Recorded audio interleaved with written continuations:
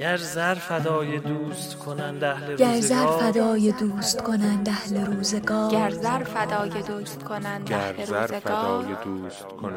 روزگار گر زر فدای ما سر فدای پای رسالت رسان دوست. گر زر فدای دوست کنند اهل روزگار ما سر فدای پای رسالت رسان. گر زر فدای دوست کنند اهل روزگار ما سر فدای پای رسالت ما سر فدای پای رسالت رسان دوست. هان رسالت رسان.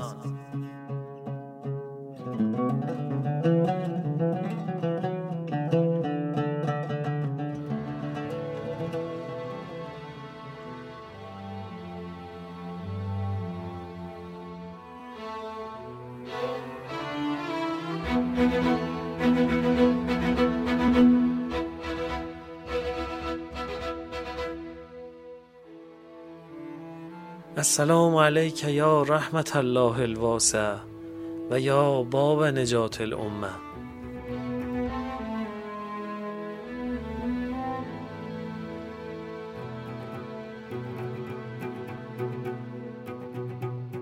همراهان عزیز هان، سلام.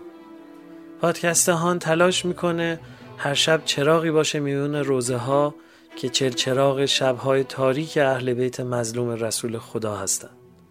رویه ما در شبهای ماه صفر اینجوریه که هر شبمون رو با بخشهایی از خطبه انسانساز و روشنگرانه منای امام حسین علیه السلام شروع میکنیم و بعد روایتی داستانگونه در اشاره به ارجاعات خطبه خواهیم داشت. برنامه بعدی قصه برای کودکانه که مثل فصل دوم هان همچنان ادامه داره تا بچه ها هم بدونن جای اختصاصی خودشون در هیئت همیشه محفوظه.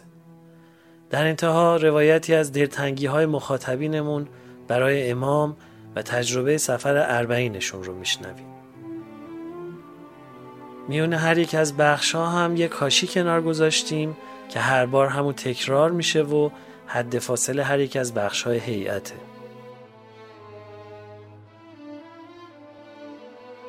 نوحه پرمحتوای ضامن قرآن بود، امضای خونین حسین از میراث ارزشمند نوحه های نواحی همدان که در آواز چهارگاه خوانده شده، کاشی اختصاصی امشب هیئت ماست.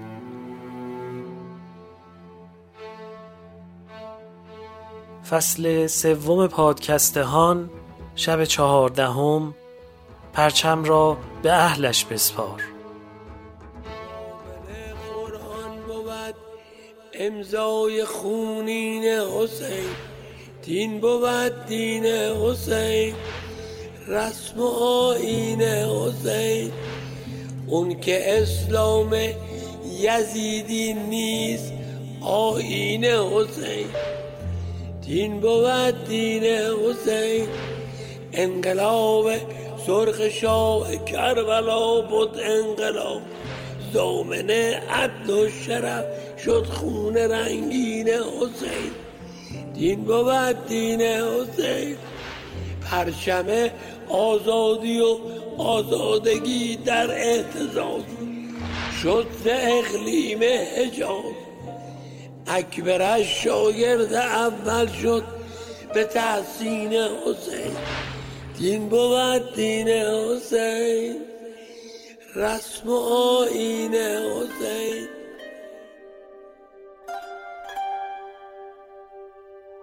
پس از شهادت مولا امام مجتبی خلیفه مسلمین شدند. معاویه با نیرنگ امام مجتبی رو وادار به صلح کرد و تحت شدیدترین تدابیر امنیتی به خلاف عهدنامه‌ای که با امام حسن بسته بود نگه داشت و ایشون رو به شهادت رسوند.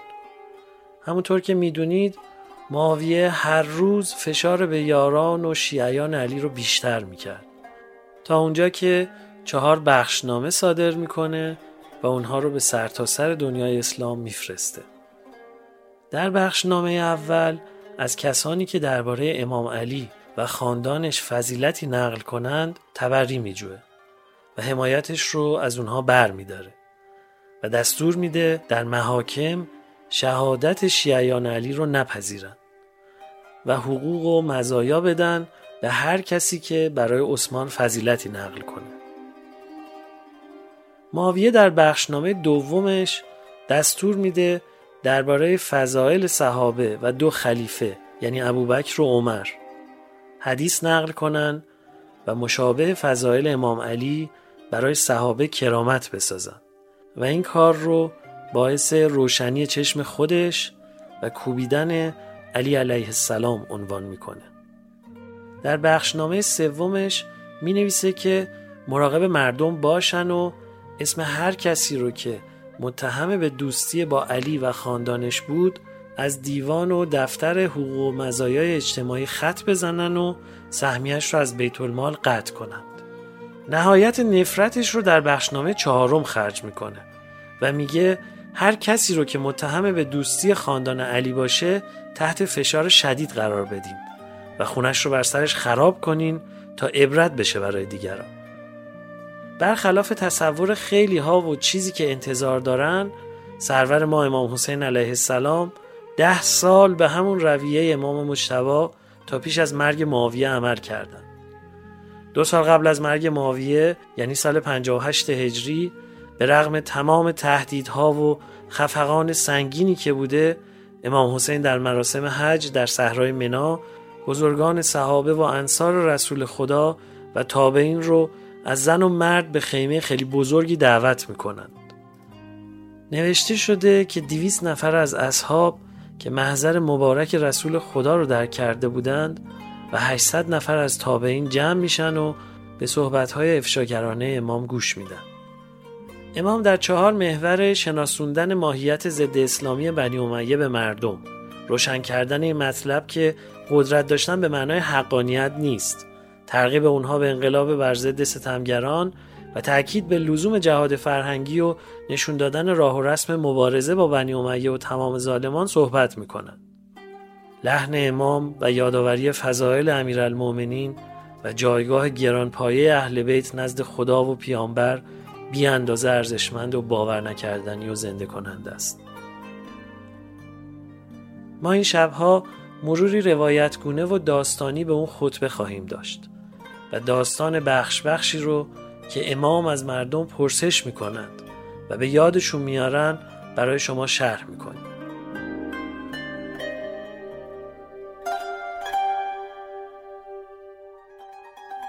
فرمود آیا میدانید که پیامبر او را بر جعفر و حمزه فضیلت داد آن هنگام که به فاطمه فرمود تو را به بهترین اهل بیتم و مقدمترین آنها در اسلام و بالاترین آنان در حلم و بیشترین آنها در علم تزویج نمودم؟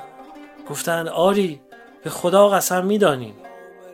قرآن بود امضای خونین حسین، دین بود دین حسین، رسم و آیین حسین، اون که اسلام یزیدی نیست آیین حسین، دین بود دین حسین، انقلاب سرخ شاه کربلا بود انقلاب، ضامن عدل و شرف شد خون رنگین حسین، دین بود دین حسین، پرچم آزادی و آزادگی در اعتزاز شد ز اقلیم حجاز، اکبرش شاگرد اول شد به تحسین حسین، دین بود دین حسین، رسم و آیین حسین. خرما در سرزمین حجاز حکم طلا را دارد. کسی که خرمای علا می کاشت مال و منالی به هم می زد و قدرتی پیدا می کرد. خیبر یکی از حاصلخیزترین منطقه های حجاز بود و خرمایش زبان زد شهرهای دور و نزدیک. آنقدر که اگر می‌خواستند برای کار عبث و بی‌نتیجه ضرب المثلی بسازند، یحتمل می‌گفتند خرما به خیبر بردن.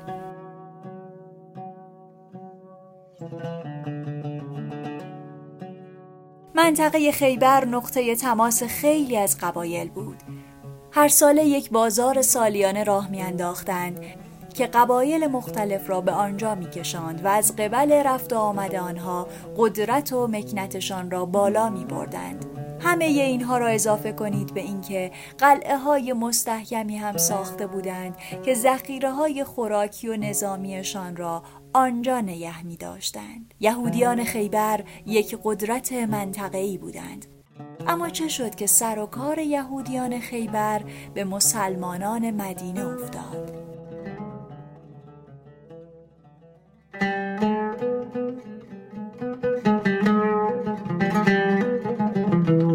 قصه به سالهای اول هجرت برمیگردد. در یثرب غیر از اوس و خزرج یهودی‌های زیادی هم زندگی می‌کردند که یکی از قبایل آنها بنی نظیر بود. از همان زمان که محمد به یثرب آمد، یهودیان بنی نظیر شروع کردند به مخالفت با او. اما محمد در نظر نداشت که با آنها جنگی به راه بیاندازد. به همین خاطر پیمانی با آنها بست که دست از سنگ اندازی ها بردارند و کاری به کار مسلمانان نداشته باشند. بنی نظیر قلعه هایی در اطراف مدینه داشتند. میگویند یکی از روزها که محمد ابن عبدالله به کنار قلعه های بنی نظیر رفته بود، از خدا خواسته دست به کار شدند تا از بالای قلعه سنگی را بر سر او بیاندازند.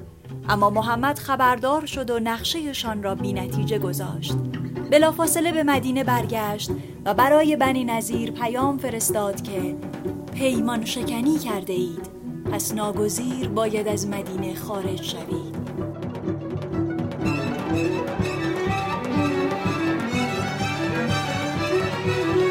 یهودیان بنی نظیر اول قبول نکردند و شاخ و شانه کشیدند. اما وقتی مسلمانان به سمت قلعه رفتند و آنجا را 20 روز محاصره کردند، دست آخر مجبور شدند که تسلیم شوند و از مدینه بیرون بروند. تخم کینه شاید با دل یهودی ها از مدینه بیرون رفت، اما هر جا که آب و خاک مساعد دید ریشه دواند و پا گرفت. بعضی از بزرگان بنی نظیر به خیبر رفتند و کینه محمد را آنجا پروراندند. سپس در روزگاری که هنوز مکه به دست مشرکان قریش بود، راهی مکه شدند و از آنها یاری طلبیدند برای سرکوب محمد در مدینه.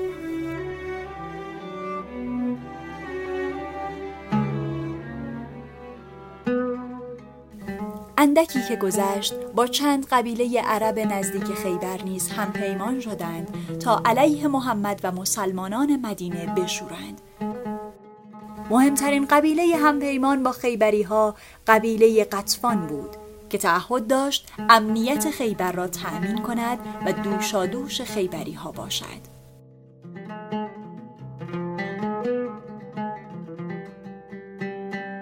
حالا مدینه بود و دشمنانی که دور تا دورشان را گرفته بودند. یک طرف مشرکان مکه با هیمنه و بساطی که قریشی ها در اختیار داشتند و یک طرف یهودیان خیبر با آن همه مال و قدرتی که به هم زده بودند. حالا پیامبر باید فکری می‌کرد تا مدینه از سایه این دشمنان شوم رها شود.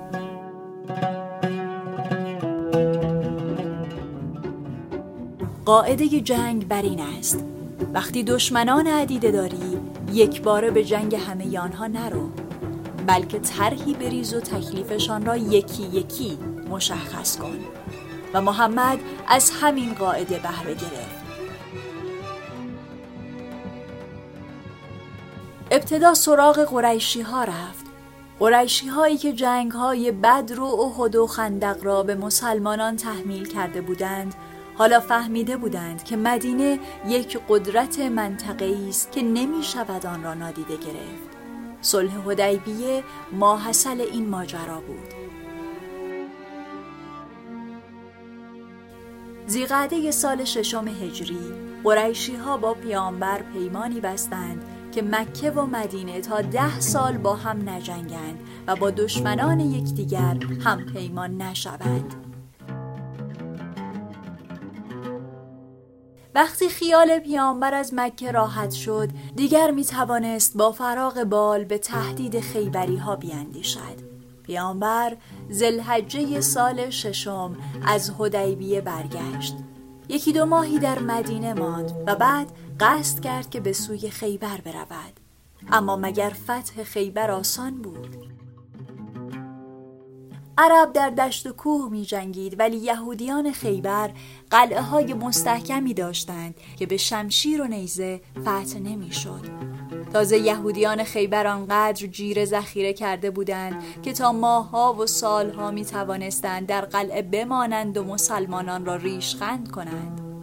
علاوه بر این، بعضی از یهودیان مدینه هم پنهانی کارشکنی می کردند. از یک طرف پیغام و پسخام می فرستادند به خیبر که سپاه محمد اندک است و از طرف دیگر اگر طلبی از مسلمانان داشتند دنبال وصولش افتاده بودند تا پای مسلمانها را سست کنند و سپاه محمد را از تک و تا بیاندازند.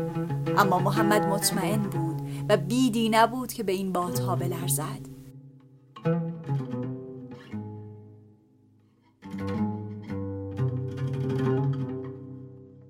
محرم سال 7 هجری سپاه اسلام را از مدینه حرکت داد.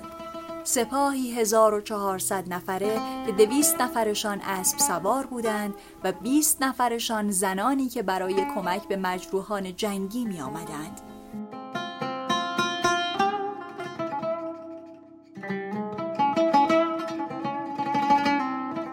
اول از همه مسیر حرکت را طوری تعیین کرد که راه اتصال قبیله غطفان به خیبر را ببندد. بدین ترتیب در پیش رو فقط مسلمانان بودند و یهودیان خیبر. یهودیان خیبر 8 قلعه داشتند که فتح هر کدام قصه متولی داشت. 4 فقره از قلعه ها که آزاد شد به قلعه قموس رسیدند. محکمترین دژها که نبرد با آن گره به کار مسلمان ها انداخت. یهودی ها از فراز قلعه تیرباران می کردند و اجازه نمی دادند که کسی به قلعه نزدیک شود. می گویند در آن روز پیامبر 2 زره به تن کرده بود و کلاه خود به سر گذاشته بود و نیزه و سپر به دست گرفته بود و یارانش اطرافش را گرفته بودند که نکند از این تیرباران زخمی بردارد.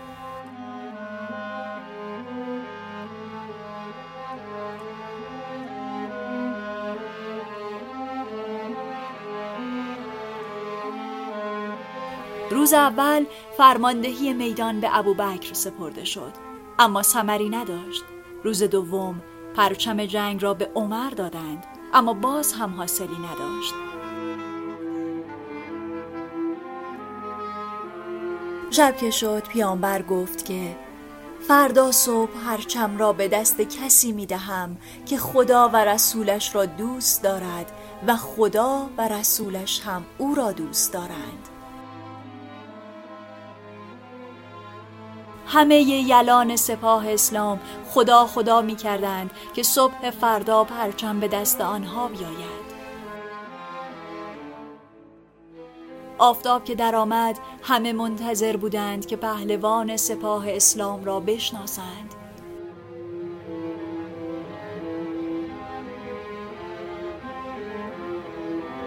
پیامبر کسی را پی علی فرستاد و او را فراخواند. میگویند علی چنان چشم دردی داشت که به قول خودش نه دشت را میدید و نه کوه را.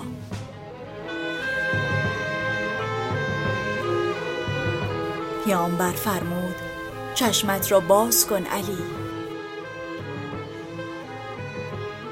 و بعد نمی از آب دهان خود را به چشمان او انداخت.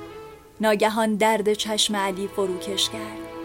سپس پیامبر پرچم سفید رنگ سپاه را به او داد و گفت به میدان برو که جبرئیل با توست.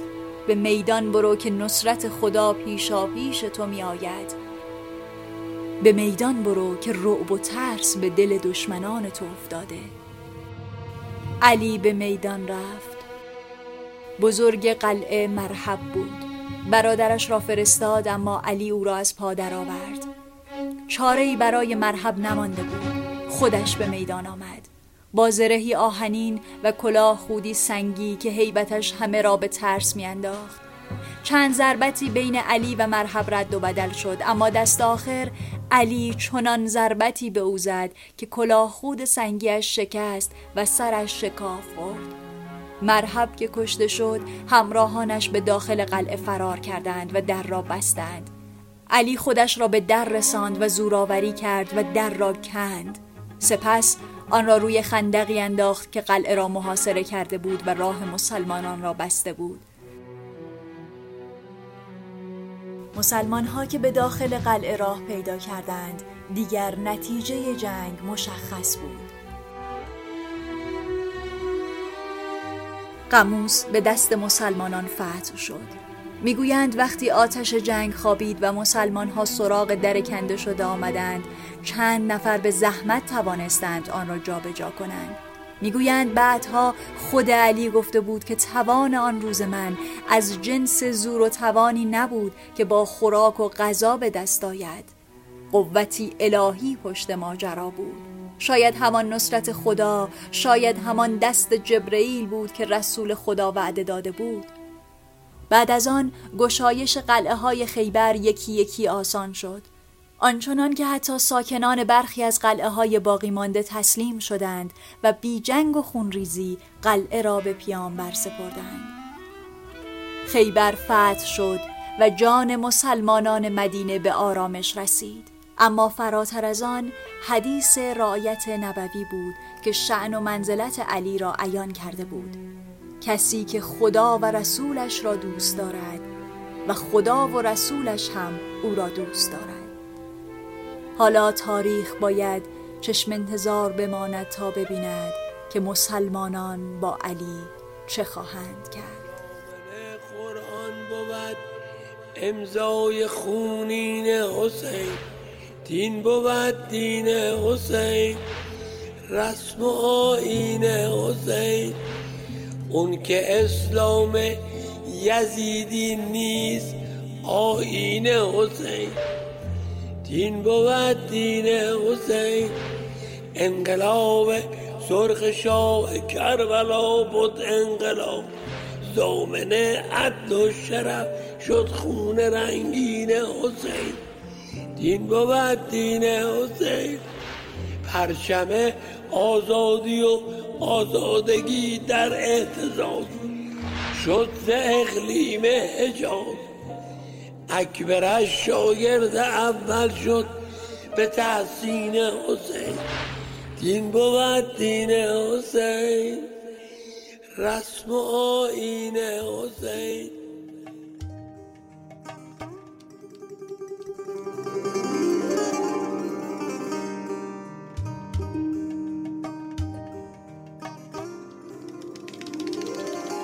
بچه‌ها، اسم محمد برای ما مسلمون ها خیلی محترم و مهمه. خیلی دوستش داریم. اینم بدونید که هر وقت میشنوید کسی اسمش محمد هست، چه فارس باشه چه عرب یا تو هر جای دیگه دنیا، یعنی مسلمونه. مسلمون یعنی کسی که بابا بزرگم حضرت محمد رو آخرین پیامبر خدا میدونه. اما بچه‌ها، مسلمون بودن فقط به این نیست. باید پیامبر رو دوست داشته باشه و کسایی که پیامبر اونا رو دوست داره رو هم دوست داشته باشن. من اینجا تو کربلا یه عالم آدم دیدم که انگاری مسلمون بودن و حتی پیامبر رو هم میشناختن. نماز میخوندن، اونم نماز اول وقت.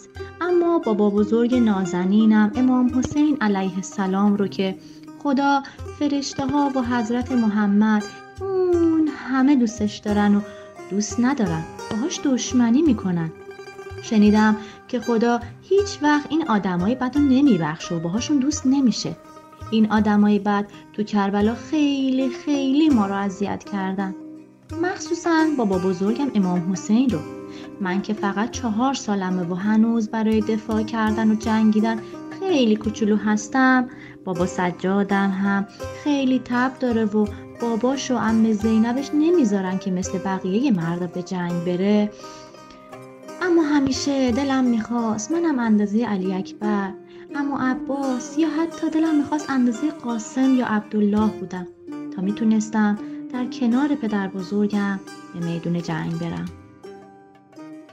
ضامن قرآن بود امضای خونین حسین، دین بود دین حسین، رسم و آیین حسین. اون که اسلام یزیدی نیست آیین حسین، دین بود دین حسین. انقلاب سرخ شاه کربلا بود انقلاب، ضامن عدل و شرف شد خون رنگین حسین، دین بود دین حسین. پرچم آزادی و آزادگی در اهتزاز شد ز اقلیم حجاز، اکبرش شاگرد اول شد به تحسین حسین، دین بود دین حسین، رسم و آیین حسین. جزای آن که نگفتیم شکر روز وصال، شب فراق نخفتیم لاجرم ز خیال. کرونا باعث شده توفیق سفر اربعین و تجدید بیعت با امام و زیارت عباس علیه السلام از همون سلب بشه و بی اندازه دلتنگ بشیم. به حکم وصف العیش نصف العیش هر شب از زبان یکی از شما شنوندگان ماجرایی از تجربه سفر اربعین رو میشنویم. حدیث عشق چه حاجت که بر زبان آری، به آب دیده خونین نوشته صورت حال. سخن دراز کشیدیم و همچنان باقی است، که ذکر دوست نیارد به هیچ گونه ملال.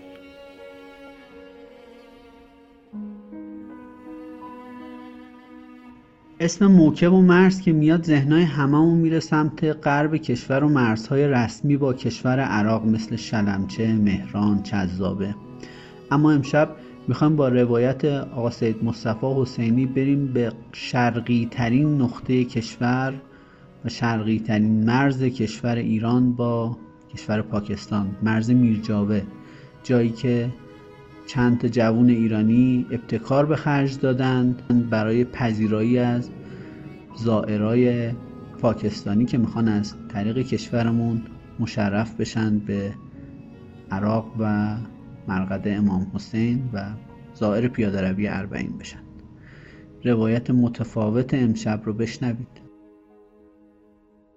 قصه اربعین از اینجا شروع میشه که من نشسته بودم داخل پارک و با خودم فکر میکردم. اون زمان یکی از خبرهایی که دیده بودم خبر ورود زائرین پاکستانی بود. زیاد بهش بها ندادم، اما اون لحظه داخل پارک توی صدم ثانیه‌ای شاید به ذهنم رسید که خب چرا ما که در کنار برادران افغانی جنگیدیم علیه داعش، چرا خودمون رو محدود کنیم؟ به خاطر همون لحظه به دوستانم زنگ زدم و باهاشون مشورت کردم و همه خیلی ازش استقبال کردن. دیگه وارد بحث این شدیم که حالا به چه عنوان، به چه شکلی بریم داخل زاهدانی که تا حالا نرفتیم حالا موکب بزنیم.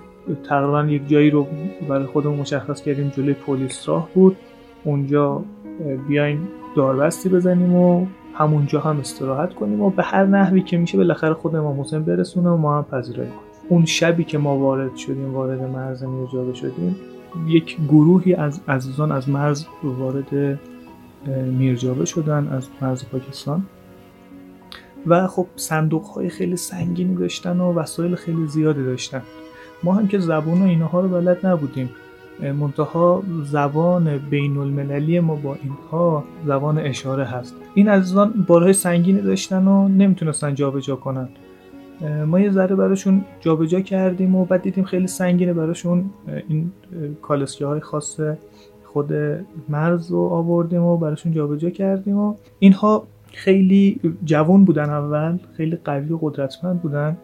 بعد ازشون که پرسیدیم مثلا این وسایل رو برای چی آوردیم، متوجه شدیم که اینها تابوت حضرت زین العابدین رو جابجا میکنن. حالا حداقل ما اینطور متوجه شدیم. بعد خودشون هم دستبندهای فلزی توی دستشون بود، مثلا یه حالت دستبندهای نقره‌ای که ما اینجا مثلا داریم، یه همچین چیزایی، اینها هم همچین حالتی داشتن، منتها فلزی بود. اینها رو پرسیدم برای چی تو پاتونه، برای چی تو دستتونه؟ گفت اینها علامت‌های اسارت امام زین العابدینه که ما داخل دست و پامون داشتیم.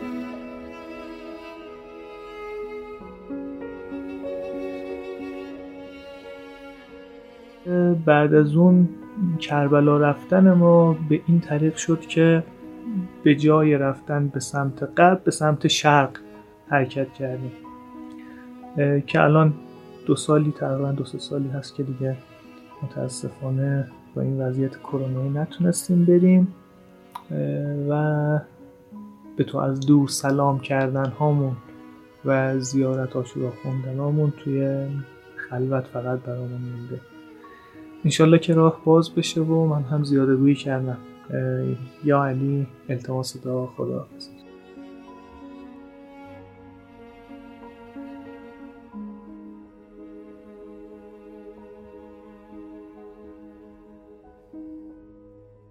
برای ما که لازم نیست فاصله چند تا کشور رو طی بکنیم تا تازه برسیم به اول مسیر پیاده روی اربعین، درک سختی‌های این سفر طولانی و گذشتن از چند تا کشور با وجود همه مشکلاتی که داری زیاد راحت نباشه. اما وقتی بشینی پای صحبت‌های آدم‌هایی مثل آقای حسینی که دیدن این زائرای عزیز رو و از نزدیک با سختی‌های اینها زندگی کردن، اون وقت آدم متوجه میشه که عشق و جاذبه امام حسین چه ولوله‌ای توی دل آدم‌ها میندازه. امضای خونین حسین، دین بود دین حسین، رسم و آیین حسین. اون که اسلام یزیدی نیست آیین حسین، دین بود دین حسین.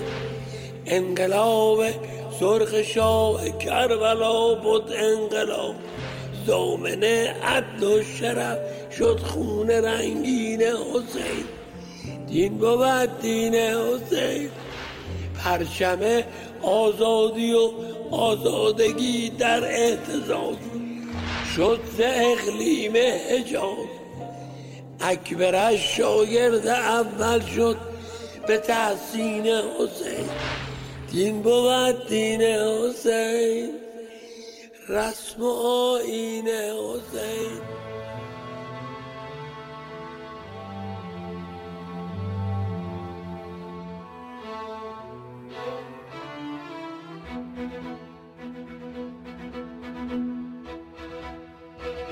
ما هر شب منتشر خواهیم شد. تلاش میکنیم هان همون هیئتی باشه که هر شب میرید. تا اینجای کار بیش از 50,000 نفر به عضویت هیئت ما در اومدن و هر شب بیش از 20,000 نفر شنونده هان هستند. چه بهتر که هان رو به دوستان و بستگان خودتون هم توصیه کنین و اونها هم هر یک از گوشه‌ای به جمع ما بپیوندند. از راه صفحه هان در روبیکا، تلگرام و اینستاگرام و با یکی از پادگیرها مثل کست باکس، اپل پادکست و گوگل پادکست، انکر و اسپاتیفای پس از جستجوی عبارت هان ما رو بیابید و بشنوید. هان توسط گروه پادکست های همیشه در میان تهیه شده و شرکت داده‌گستر عصر نوین با نام تجاری های وب صاحب امتیازش هست.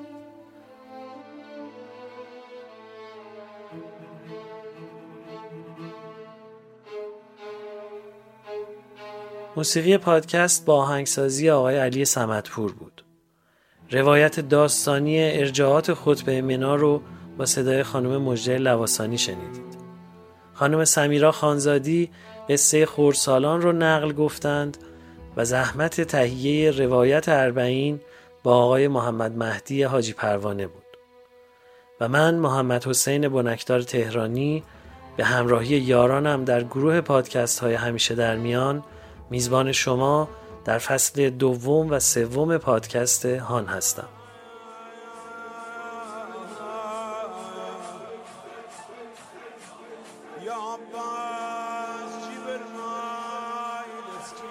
به گونه ماه نامت زبان زد آسمان ها بود و پیمان برادریت با جبل نور چون آیه های جهاد محکم. تو آن راز رشیدی که روزی فرات بر لبت آورد و ساعتی بعد در باران متواتر پولاد بریده بریده افشا شدی و باد تو را با مشام خیمگاه در میان نهاد و انتظار در بهت کودکانه حرم طولانی شد. تو آن راز رشیدی که روزی فرات بر لبت آورد و کنار درک تو کوه از کمر شکست.